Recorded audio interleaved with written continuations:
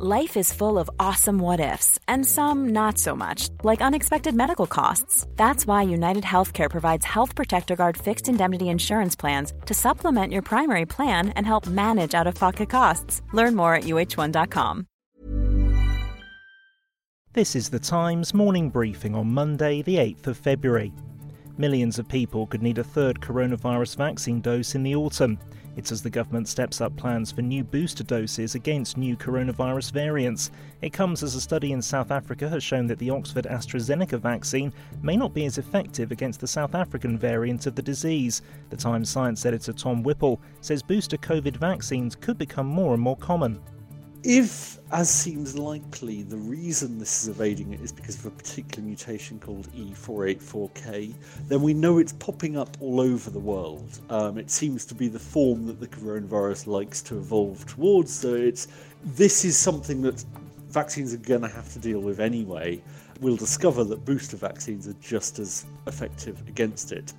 South Africa has suspended the rollout of the Oxford AstraZeneca vaccine as a result of the study. Professor David Salisbury, former Director of Immunisation at the Department of Health, has told Times Radio that much more information is needed. It appears that mild, moderate disease was still happening in the people who got vaccinated, but they were all young people, and so severe disease was unlikely to occur. So we don't know if this vaccine will indeed protect against severe disease from the South African variant. It's thought as many as 1 in 3 ambulance staff in England, Wales and Northern Ireland has had coronavirus. That's according to research carried out by the GMB Union, which shows out of 1,600 members asked, 37% have had COVID-19. They're blaming it on poor PPE and say the government should sit up and take notice. The Home Office is setting up a £35 million fund to go towards tackling violent crime after a series of stabbings in London. 2 men were killed and 12 people were injured in unrelated attacks over the weekend. The money will go towards violence reduction units, which work to prevent young people getting involved in criminal activity. A watchdog has warned some NHS dental patients are being asked to pay for private appointments if they want treatment, while others face a wait of 2 years. The chairman of Health Watch England, Sir Robert Francis QC, has warned the pandemic has exposed years of structural issues in NHS dentistry and is now pushing it to crisis point. The Met Office has issued an amber weather warning for snow across parts of East Anglia and Kent this morning, meaning disruption to power supplies and serious travel disruption are likely.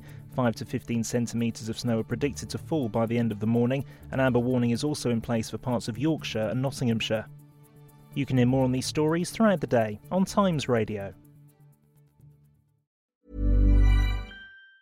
Hi, I'm Daniel, founder of Pretty Litter. Did you know cats tend to hide symptoms of sickness and pain? I learned this the hard way after losing my cat, Gingy. So I created Pretty Litter, a health monitoring litter that helps detect early signs of illness by changing colors, saving you money and potentially your cat's life. Pretty Litter is veterinarian developed, and it's the easiest way to keep tabs on your fur baby's health right at home. Go to prettylitter.com and use code ACAST for 20% off your first order and a free cat toy. Terms and conditions apply. See site for details.